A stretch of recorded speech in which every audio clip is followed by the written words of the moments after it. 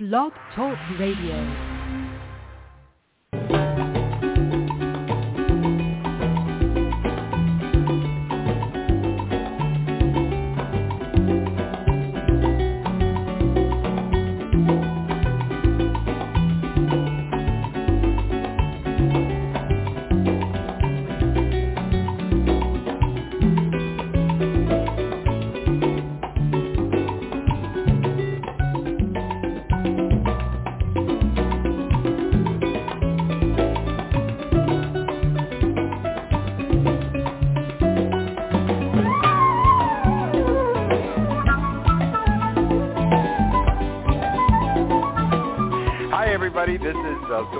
In Dallas, Texas on Monday, May the 8th. As we like to do on Mondays, we'll be chatting with our friend Bill Katz, the editor of Urgent Agenda. I've got a full agenda here of issues to get into with Bill, so let me say hello to our friend Bill. Bill, we're about to get a storm sometime here in the next 20 minutes or so, so if I disappear from the air or if our signal gets lost, you can blame it on climate change. Climate change, I can blame it on climate change, on Donald Trump. I want to blame it on Donald Trump because he obviously is responsible. And I don't know who else to blame, but I suspect you will not disappear from the air because the system that has been set up now allows those of us of our particular beliefs, we conservatives, to be on the air for a minimum of 1 hour and a maximum of an hour and a half each day. And I think we fit within the quota. I think so, too. Yes. So I think we're okay. Can we say we're going to be okay? I think so. We can say that. We can say that it's a little racist to assume that only we will be okay. We should say that all true. People of all different groups will be okay. All that's different right. groups. I think that way we touch all the bases. We don't want to. We don't want anybody to get angry. That's it. We don't want to leave anybody out. But let me begin with a story that is I'm sure you're just as frustrated as anybody else with it, and that's this shooting here in Allen, Texas, which is like literally 10 miles, not even that far, from where we are right now. Yes. And the shooter, at this shopping center or outlet mall, as they call them here. And the shooting itself is pretty frustrating, Bill. But to learn today, maybe you saw this too, but to learn today that this man had been thrown out of the U.S. Army because of mental problems. Yes. And somehow he was thrown out in 2008. And somehow in 2023, that record had disappeared or he was able to get a gun. That is just crazy, Bill. I mean, it's frustrating because there's a lot of people. There's kids who were killed on Saturday afternoon, right. Bill. That's right. And what is remarkable about that is that the only thing that the press wants to concentrate on is the report that he had Nazi ideas. Not that surprises me, but the real question is the one you raise. Why was this man permitted to have a gun? Didn't he have to go through a background check? And why didn't the background check pick up what you just talked about? All the laws that are needed to protect people are on the books. They just aren't enforced. We here in New York, I mean, they go through, every time there's an incident here, they go through the same ritual. Well, it was an AR-15 type rifle, Joe. We've learned that here at CNN. Well, the issue is not what type of rifle was used, but how did that individual, who often has a criminal record, get a gun? Why is that individual on the streets? Why was there no treatment? And these things are all covered by laws that we already have. You look at a situation like this, we really don't know his motive. He had obviously horrible ideas. That may not have been involved with the shooting. We don't know. And also the recent ones that have occurred, the school shootings that have occurred. And you realize that if common sense prevailed, we could probably prevent most of these. Not all. No country has ever prevented all. But, I mean, we know, for example, that if you harden a school which is the slang that law enforcement uses. In other words, have systems set up in the school where a shooter cannot get into the school, there will be no shooting. And we also know that from what criminologists tell us is that criminals always choose the easiest route. Make the route hard, have a locking system, an immediate lockdown system, have first floor windows in schools bulletproofed, have an armed guard or two armed guards, which is probably the best thing you could do. I mean, banks have armed guards for a reason, and that is they deter crime.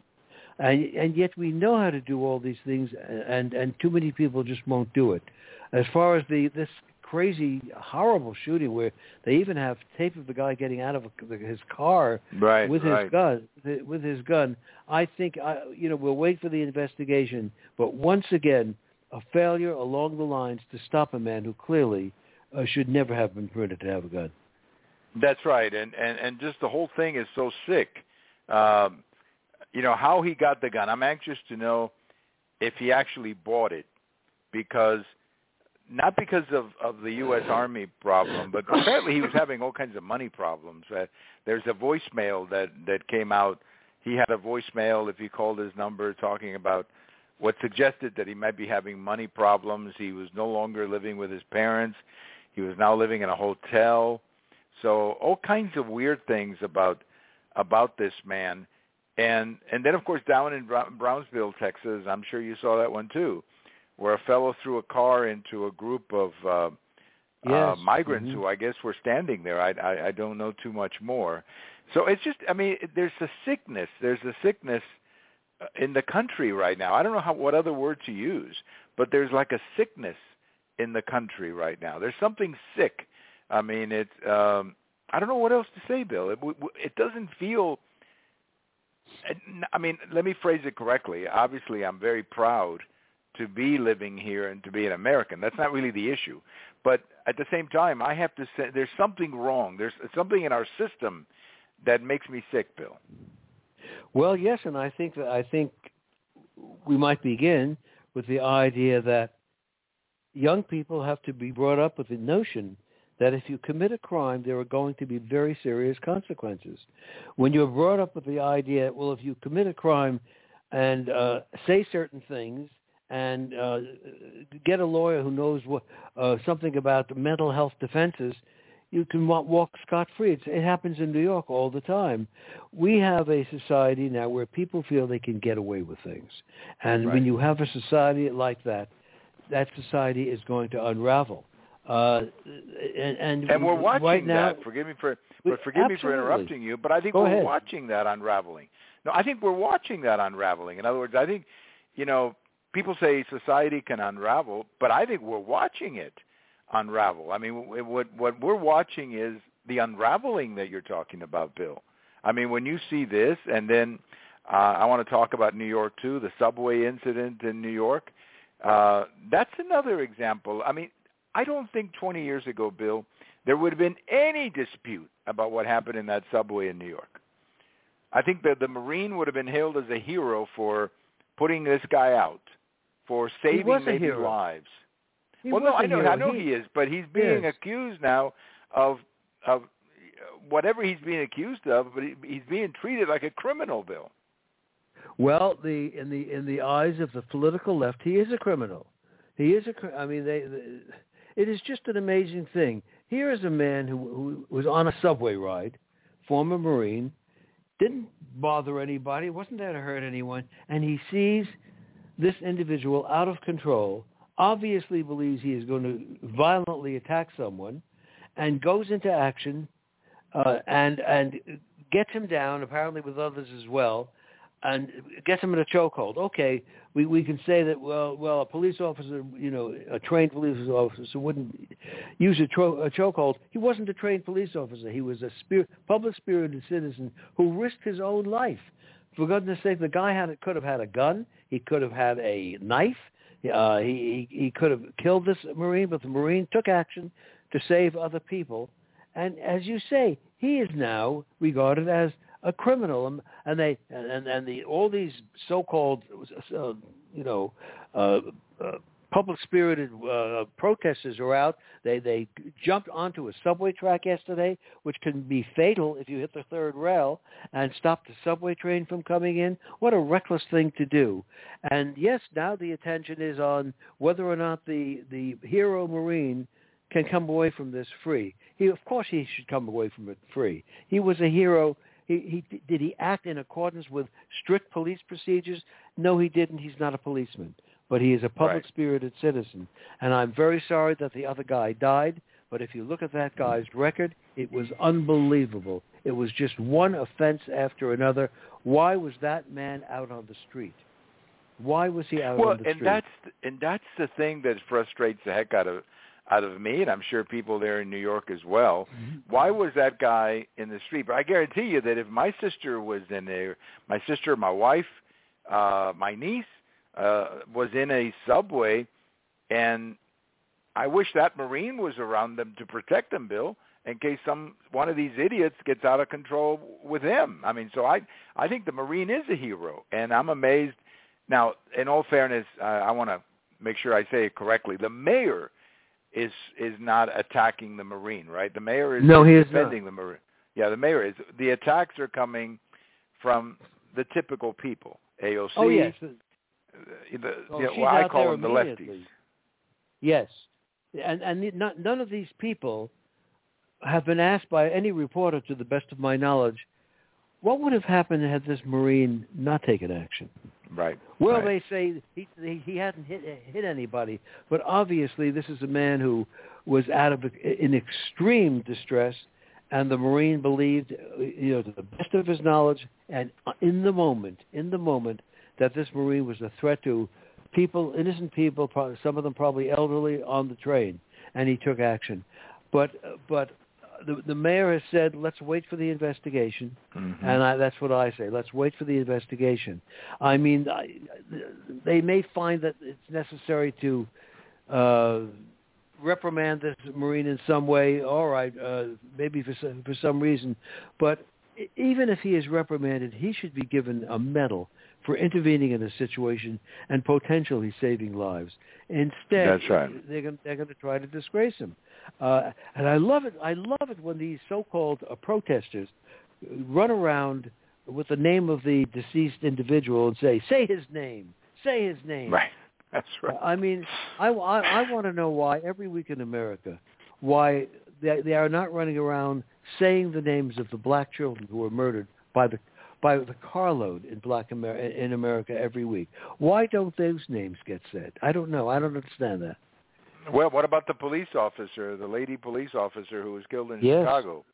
I mean, she's African American. I guess that life doesn't matter, Bill. That's all you can conclude.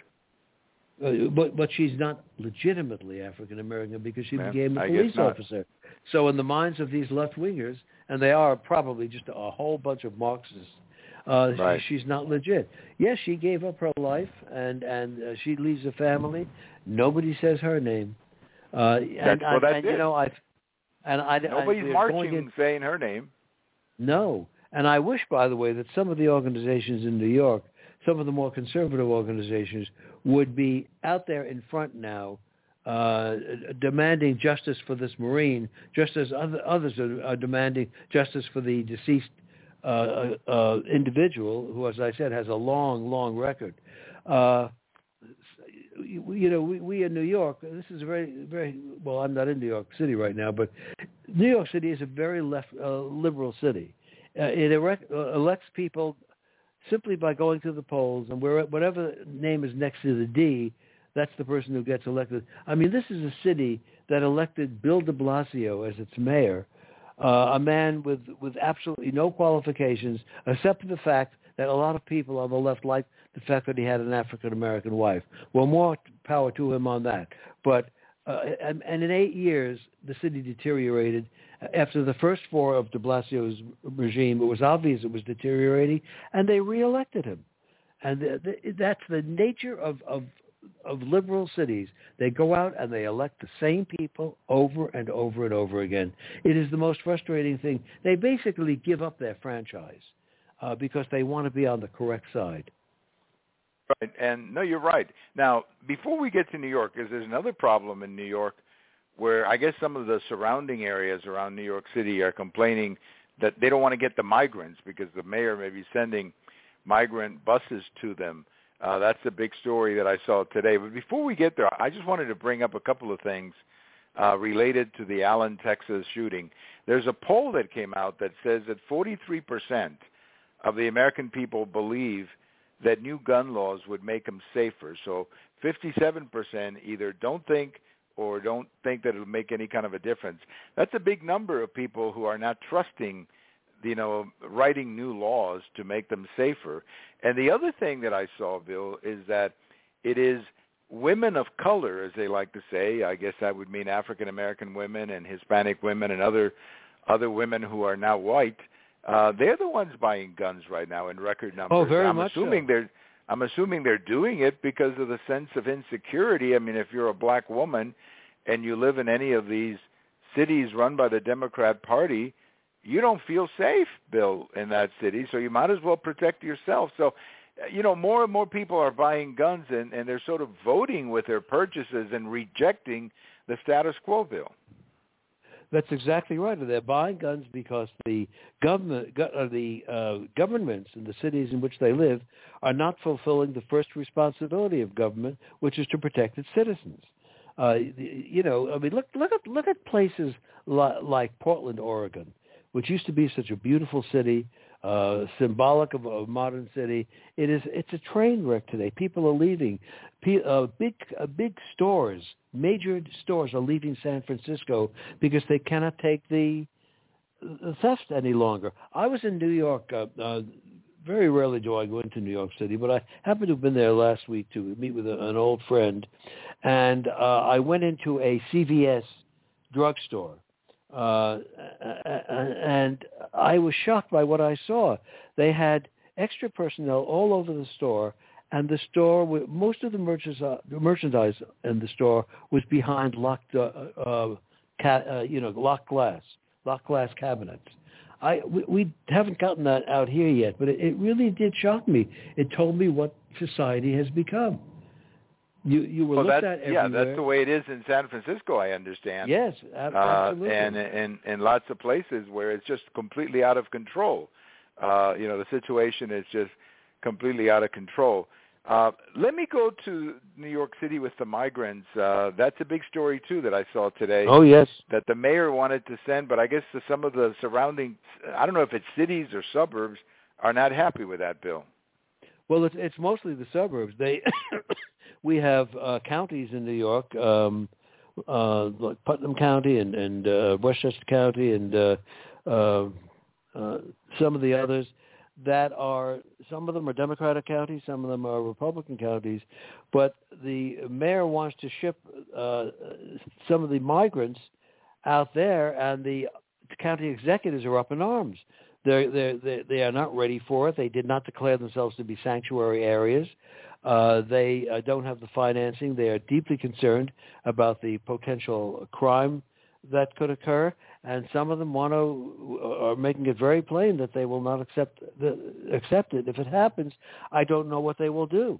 I don't know what the laws require. I mean, you can be sure the political left will demand that these counties take care of the migrants. You can be sure that leftist agitators from New York City will be up there in 5 minutes, blocking trains and doing everything else, and insisting that the migrants be allowed to live there. Look, we are not very far where I am right now from Westchester Airport, which is a national airport. It's a small airport, but it's a national airport.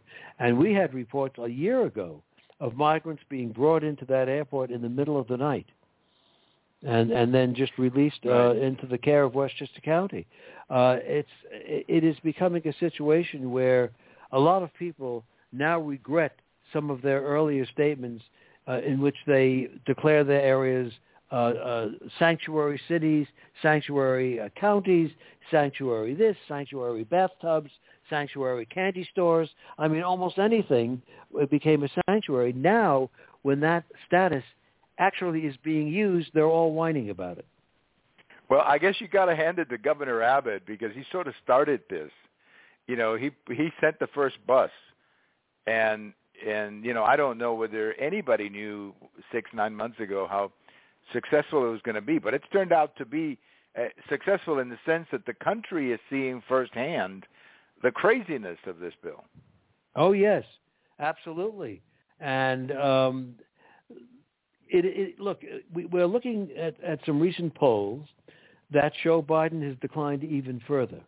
And I imagine that aside from his physical condition, which now has become a major pollable issue, I figure that the border situation is one of the reasons for the decline.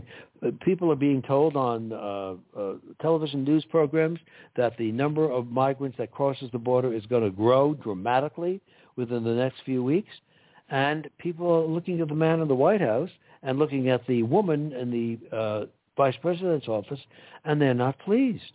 Now, his numbers, and these polls could be flukes. I always warn at Urgent Agenda, a poll is only a snapshot in time. Numbers can be reversed if he does something good. But these polls are catastrophic for any incumbent wanting to be president again. Right. And Bill, go ahead.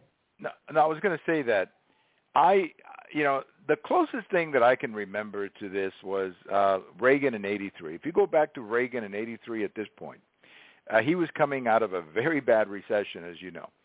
And yes. He was, there was just a lot of bad news with the recession and everything else. But it's not just because I voted for him, but I think a lot of Americans knew the situation was tough, but Reagan was able to portray an optimistic message and was able to at least make you feel like there was something better coming. That's not the case here, Bill. That's exactly right. There is Reagan's the slogan that an advertising agency actually wrote for Reagan was "It's morning in America." And when Reagan and Fritz Mondale debated, Fritz Mondale being the Democratic candidate for president, Reagan, in the first debate against Mondale, did not do well at all. Many people felt Mondale won the debate, but he got his spirit back, and in the other debates he did well enough. And people, I think, felt they had a certain confidence in Reagan that Reagan loved the country and that he was going to make it better for all of us. That Mondale was a decent man, nobody denies that, but he came off as a typical Democratic politician, promising, ironically, higher taxes. He actually promised higher taxes and the usual Democratic programs. But I think people had that instinct about Reagan that this is a good man, let's keep him. And, of course, he went on to a very successful second term, which is actually quite unusual. And the Cold War came to an end on his watch. The Berlin Wall came down That's right. on his watch. That's right. And the economy recovered. Reagan is one of those people who showed us the way in the sense that a candidate for president has to be an optimist. You have to portray a better America, and you have to portray an America that is inherently worth defending. You don't get that from the Democrats, that's for sure. And the Republicans... No, and right now... Yeah, go ahead. I was going to say, the Republicans have to portray that better America. Right, and I think that for me, trying to be as fair as I can be with Biden because he is the president, and you always want your president to succeed, even if it is of the other party, because if he succeeds, the country succeeds. So you want him to succeed, but in this particular case, he doesn't give you any reason to feel better. That interview that he did the other night with that lady from NBC. I mean, yes. What a joke I thought that was. And then yes. that, when he comes out, I mean, this is what bothers, I think, a lot of us, Bill. You would think that 48 hours, 72 hours before everybody says that the border is going to be chaotic, you would think that the President of the United States, instead of talking about airports today, would have been talking about the border, or that his Vice President, the lady that he designated to be in charge of the border, that she would be on top of this, that she would be down here with the governors saying, we got this under control, we're going to work this out. nobody knows where she is. Have you seen her lately, Bill? Not on the border issue. She's not everywhere. So it's like, you get the sense that they're not in control or that they don't care, Bill. That's the other thing. Maybe they just don't care. Well, I do get the sense that they don't care. I mean, you're looking at a situation today where we not only have the border issue, but we have a raging crime problem in many of our cities, which we did not have when our guys were in office, and especially in New York City. In the 1990s, it was Rudy Giuliani as mayor who reduced the murder rate. He and his successor, Mike Bloomberg, reduced the murder rate by 80%. And you don't find any efforts like that being made today. We have a lot of knowledge in this country about how to reduce crime, but in democratic cities they will not use those techniques because they violate the orientation, the agenda of the Democratic Party, which always comes first. It's one of those situations where it's frustrating because this situation on the border, I've never seen it like this before, Bill. Yes, that's right. I've lived in Texas since '84, and I've never seen it like that. I've never seen what we are watching. I mean, this is insanity. What we are watching, and I feel for the Border Patrol people. I feel for the migrants themselves who are being used, who are being put in these situations. I know we spoke to some the other day who were saying that they had to pay to get to the border. So it's not like, this is free for them. So I just feel that they're being used, and they've been put in this terrible situation, and the Biden policies are not making it any better, Bill. That's exactly right. And, you say the Democrats don't care. They don't care. The Democratic Party has become basically a business and a socialist business. And when you live under socialism, people never count. Only the ideology counts. And the ideology is that these people should be let in because they will, first of all, produce Democratic votes, which the business side of the Democratic Party likes very, very much, and that they are victims of something, although nobody can quite define what it is.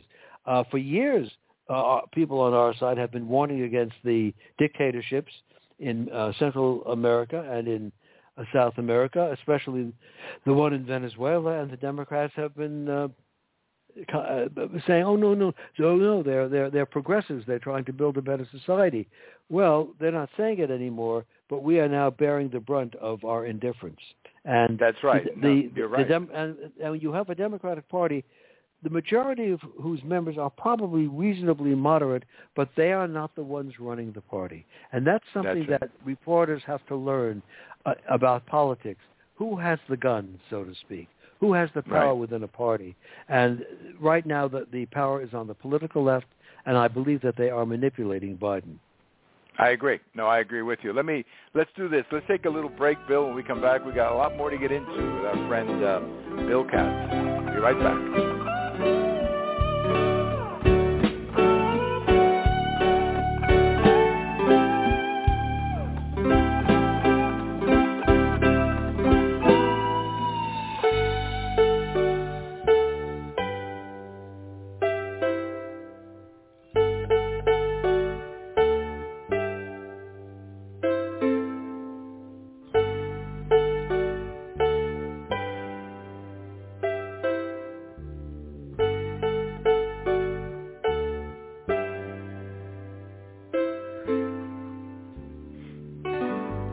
This is Silvio Canto in Dallas, Texas, chatting with our friend Bill Katz, the editor of Urgent Agenda. Bill, I want to switch a little bit here and talk about the coronation. It sounds like you had a good time watching it, Bill. Loved it. I absolutely love it. I love that stuff, and the British do it better than anybody else. I don't know how they maintain the discipline, the order.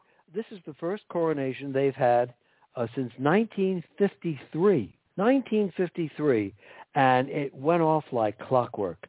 Now, I know they do a lot of rehearsing at night, and that the individual units, of course, know their particular role, but it went off so well, and I do think that first of all, on a practical level, the coronation is probably the biggest tourist draw in the modern history of Great Britain. It brings in an enormous number of tourists, not simply the coronation itself, but the spirit of Britain that is shown. People want to go to Britain. They want to see Britain. And as a tourist tool, it can't be beat. But also, I think that it was carried out with great dignity. I think that there was a sufficient number of people from and representatives from the Commonwealth nations, which are not all white at all.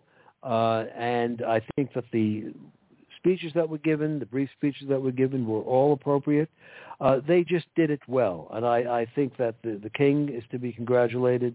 Of course, there was this little bit about Prince Harry, the guy formerly known as Prince, right. and his wife who stayed in the United States. I didn't get any feeling that there was any great love for them. They've done some bad things in my view, but I think the royal family, carried themselves nicely, and I wish that our military units could march as well as the British military units. They have that particular style of marching with the swinging hand. It swings in a great, almost a semicircle that comes off so well. I liked it. I know many people say, well, it's a waste of money. It's royalty. It's not democratically elected. All those things are true, but they are a reminder. The coronation is a reminder of the grandeur of Britain, of its age, its place in history, and I think it's a good thing. I wish we had something similar. Well, I thought it was pretty good too. The only request I would have for the next coronation, and who knows when that'll happen, I wish they would show it at, instead of doing it at 1:00 in the morning. Yes. I wish they would show it more on U.S. prime time. But then, honestly, it's not for us. So no, it's the time zone. Right, the 7 hours or whatever it is. So, but I mean, look, I think it reminds me a little bit, Bill, of when Princess Diane and Charles were married back in 81. I remember all the ladies in the office who couldn't hold they were all so tired from staying up all night and waking up at 1:00 in the morning to watch this thing, that half of the ladies in the office were not very productive that Friday, as I recall, Bill. Yes. Well, Americans are always fascinated by the British royal family. And I don't know where the fascination comes from, except some of the analysts did a good job of pointing out that the House of Windsor is the most important and most impressive monarchy left in the world. There really are no other monarchies that do it as big and as well as they do. And I think there is fascination with reading about the members of the family. I am not particularly interested in the royal family. I don't read about them every day. But in the debate, which is an ongoing debate between should we maintain the monarchy in Britain or should we become a republic, I'm on the monarchy side because I believe that they do give a sense of stability to the country, a sense of permanence, that we are here, we will always be here. These are chairs that we used 500 years ago. We are still here. And I think there is something valuable about that. We don't have royalty in America. We don't have coronations. We have inaugurations, which are usually quite boring. But we do have things we could do in the United States. We used to have in America many years ago something called the Freedom Train. And it was, I think, run by the Smithsonian or the Library of Congress. And it would travel around the country, and in the train would be documents, I believe some of them original, of the founding of the United States. And kids from schools would come to the train and they could have it explained to them. I think little things like that, we won't do a big thing like a coronation, but little things like that are really necessary to renew the spirit of Americans and also to teach young people something about their country. They don't know much right now. The school systems are awful, just awful. Right. They're not. Well, look at civics, the civic scores, Bill, that just came out. I mean, the schools are failing miserably in telling kids who they are and where they came from. The other day I was watching Elon Musk, and he said that teach teenagers in history class today is that George Washington was a slave owner. That's all exactly they tell what them. they teach. Yes. And you're sitting there saying, yeah, I mean, but I'm sitting there saying, Bill, when I was in school, I also learned that he was a slave owner, but I also learned a lot of other more important things about him than that. Yes. Well, that's the point. You can have a historical character who was flawed, but yet did great things. Thomas Jefferson being perhaps the best example. The things he wrote and the ideas he set forth eventually were very critical to ending slavery in America. And judging these people by today's standards is ridiculous. It's corrupt. It doesn't get us anywhere. And I'm very concerned. You hear stories about children in school who know nothing about World War II. They know nothing about what their own grandfathers did. All they know about is racism and the rights of different sexual groups. Well, okay, you can deal with that too, but we are in danger because of our school systems, and our school systems, remember, especially the universities, are the feeder systems for the American press. And one of the reasons the American press right now is so bad is that they're taking graduates of colleges and universities where they were taught all this poison. That's right. No, I think it's absolutely horrible. But I agree with you. I think the pageantry of the coronation was great.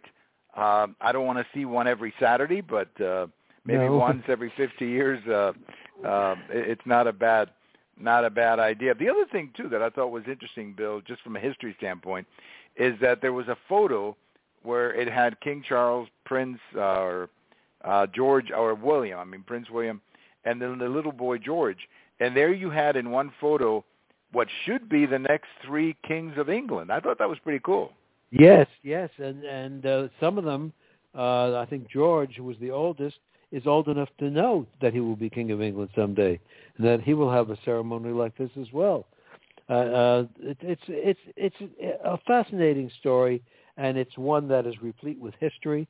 Some of it good, some of it not good, but I'm glad it was there.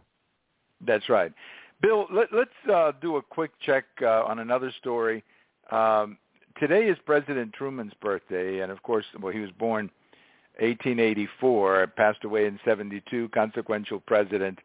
But we're going to remember him a little bit different today. I know you mentioned in the email that you thought there was some similarity to what is happening today, and I agree with you. So please share that subject with us. Well, it's I think fascinating to see how similar the situation we face today is to the situation we faced as a nation in 1944. Now, we were in the middle of World War II. We're not in the middle of World War II now. But the political situation was that Franklin Roosevelt, incumbent president of the United States, in his third term, which itself was unprecedented, was preparing to run for his fourth term. And he was the odds-on favorite. He was the commander-in-chief of victorious armies marching toward victory in both Europe and in the Pacific, and of course navies as well. And there was one big problem that began to develop. People who looked at President Roosevelt knew he didn't have long to live. They didn't need a doctor's note. They didn't need a hospital report. You just looked at him. It was the tradition at the time that the press did not report on the president's health. It was regarded as a matter of privacy. So the American people had no idea that this was happening, that in Washington and in official Washington, there was great concern that the president would not survive a new term. The vice president of the United States, so we have these two, what was true then is true today, an impaired president. We have an impaired president today. Today we see it. We're allowed to see it. And an impaired president on his deathbed in 1944. Another remarkable similarity is the feeling that the person in the vice presidency cannot become president. Today there is the feeling that Kamala Harris is nowhere near ready to be president of the United States. In 1944, we had a vice president who served in that capacity through the war, named Henry Wallace. By every account, a very fine man, but a man who had gone much too far politically to the left. And the party leaders in the Democratic Party, the leaders in Washington, believed this man must never be president, that he was getting too close to the Soviet Union, and that he had to be removed by simply taking him off the ticket. Well, that's a pretty big deal for the Vice President of the United States in wartime being, in effect, politically decapitated. But they felt it had to be done. Just as I think there are many people right now who believe that Kamala Harris must never get into the Oval Office. And they met, the leaders met, the congressional leaders took over the task of finding a replacement. The replacement they found was Harry Truman. And they chose a very, very good replacement. And Henry Wallace was removed from the Democratic ticket in 1944 and not permitted to run again based on the notion that he could not be president. We are dealing with a situation today where you hear regularly people say, can't they get rid of Kamala Harris? I'd have much more confidence if we knew that the person in the second slot was qualified to be president of the United States. So there were remarkable similarities, and in 1944, they took the action. They did remove the vice presidential candidate. You begin to wonder, because there was a story, an article that came out, I think it was Saturday or Sunday, that came out over at Real Clear Politics. I don't remember what the source of the article was, but the headline of the article was, are the Democrats ready to walk over to the Oval Office like the Republicans did with Nixon back in '74 to tell him that, you know, he had to leave for different reasons, of course, but are the Democrats ready to do that? But I think, Bill, my impression is that the Democrats, their big problem is Vice President Harris. I really get the impression that they could probably put up with Biden the way he is, but what they don't really want is for something to happen to Biden and for this lady to become vice president. That's what I think their fear is, Bill. Yes. Well, you raise a very, very good point. Whether they are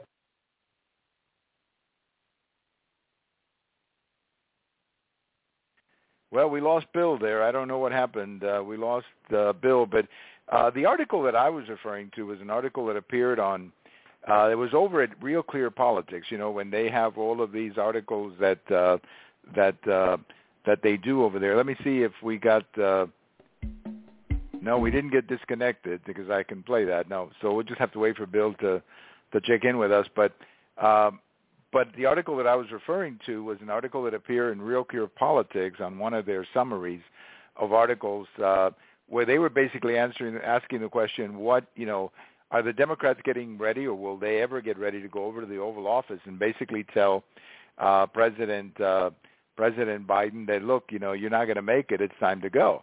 And when you look at the polling data, when you look at the way he's dropping off, when, you know, right now you've got the political fortunes of President Trump and the political fortunes of President Biden going in different directions.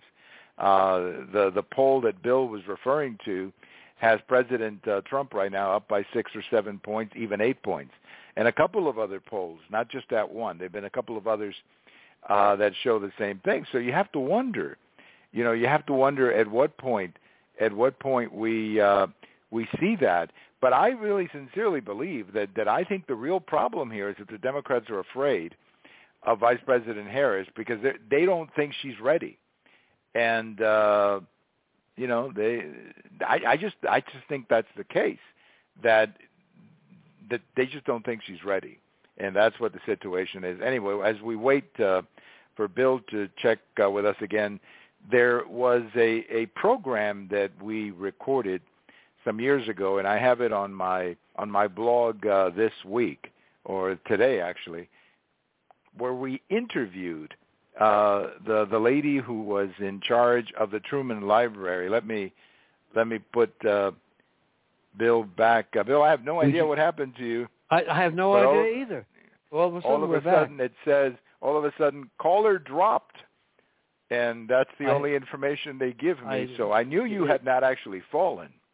So no, no, I have no idea. I have no idea why my telephone was dropped. I'm going to have to investigate. Yes, I don't know, but it's so funny. You know, it's so funny. I laugh because of the way they explain these things. They put a little, you know, like a little flash that says caller, and then they go through the number has dropped. And I'm sitting there saying, wait a minute, did Bill jump from a roof? No, I was sitting here with Bill my fell on the floor? I didn't drop anything. They dropped me. But we're back. It. You fun. got dropped. That's what happened.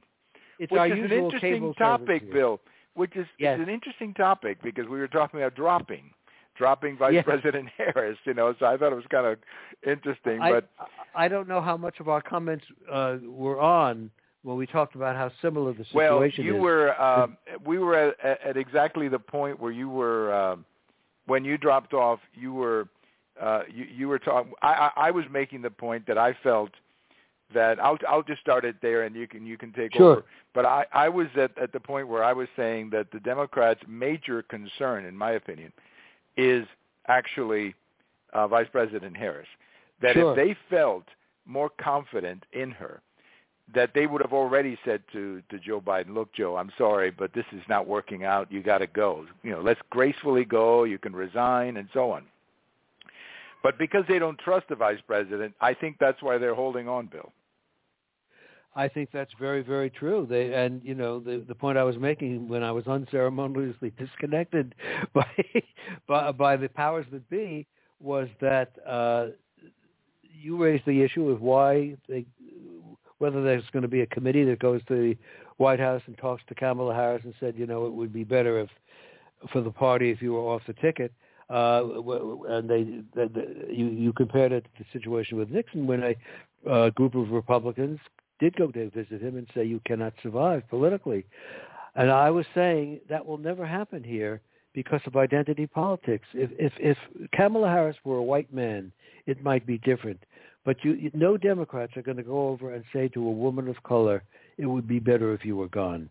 And that's sad because this is the cost of identity politics. Right. It poisons everything. If she were gracious, which she is not, she would understand the situation and volunteer to leave the ticket and fight another day. But she right. wants that top. She wants that top job, and I have a feeling they're going to have to give it to her. No, I think you're right, and that's what I think. That's why I think do not want to go over to the White House or to the Oval Office. There is another lady, too, in the picture, Bill, which is interesting, and that's the First Lady, who apparently really loves that presidential plane and representing her country at the coronations. Yeah. It looks like she's kind of being pretty stubborn about this, and that, I think, is more difficult for me to take because it's difficult for me to say this because my father was never president, but I think that my mother would have seen what he looks like on TV and would have said, let's cut this. We need to stop this. This is not good for his image, and just stop it. But she doesn't seem interested in doing that, Bill. No, Jill seems, as you said, Dr. Jill. If I leave that out, I get arrested. Dr. Jill that's right. went over and represented the president, and apparently there's great criticism of the way she conducted herself, that she wore the colors of Ukraine but not the colors of the United States. But yes, she is very protective. She reminds me of Edith Wilson, President Wilson's wife, who literally took over the White House when President Wilson had a stroke, and was in a way the president of the United States.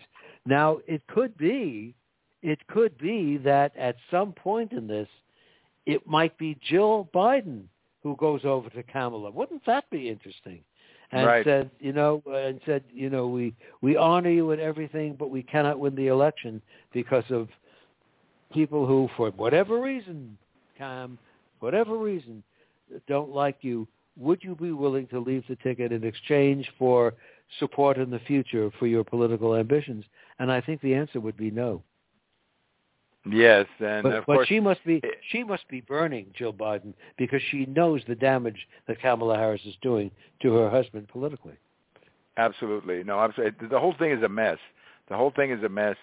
And I think maybe what it really shows, Bill, as we wrap up another one of our sessions, I think what it really shows is that nobody really voted for Biden. I'm convinced of this. 81 million votes, nobody voted for him. They voted against Trump. So there was never really a sense, there was never a connection between the voters and Biden. There was never that connection, obviously not like Trump and his voters or Obama and his voters or Bush and his voters. It seems like every president is really connected to his voters, but not this one.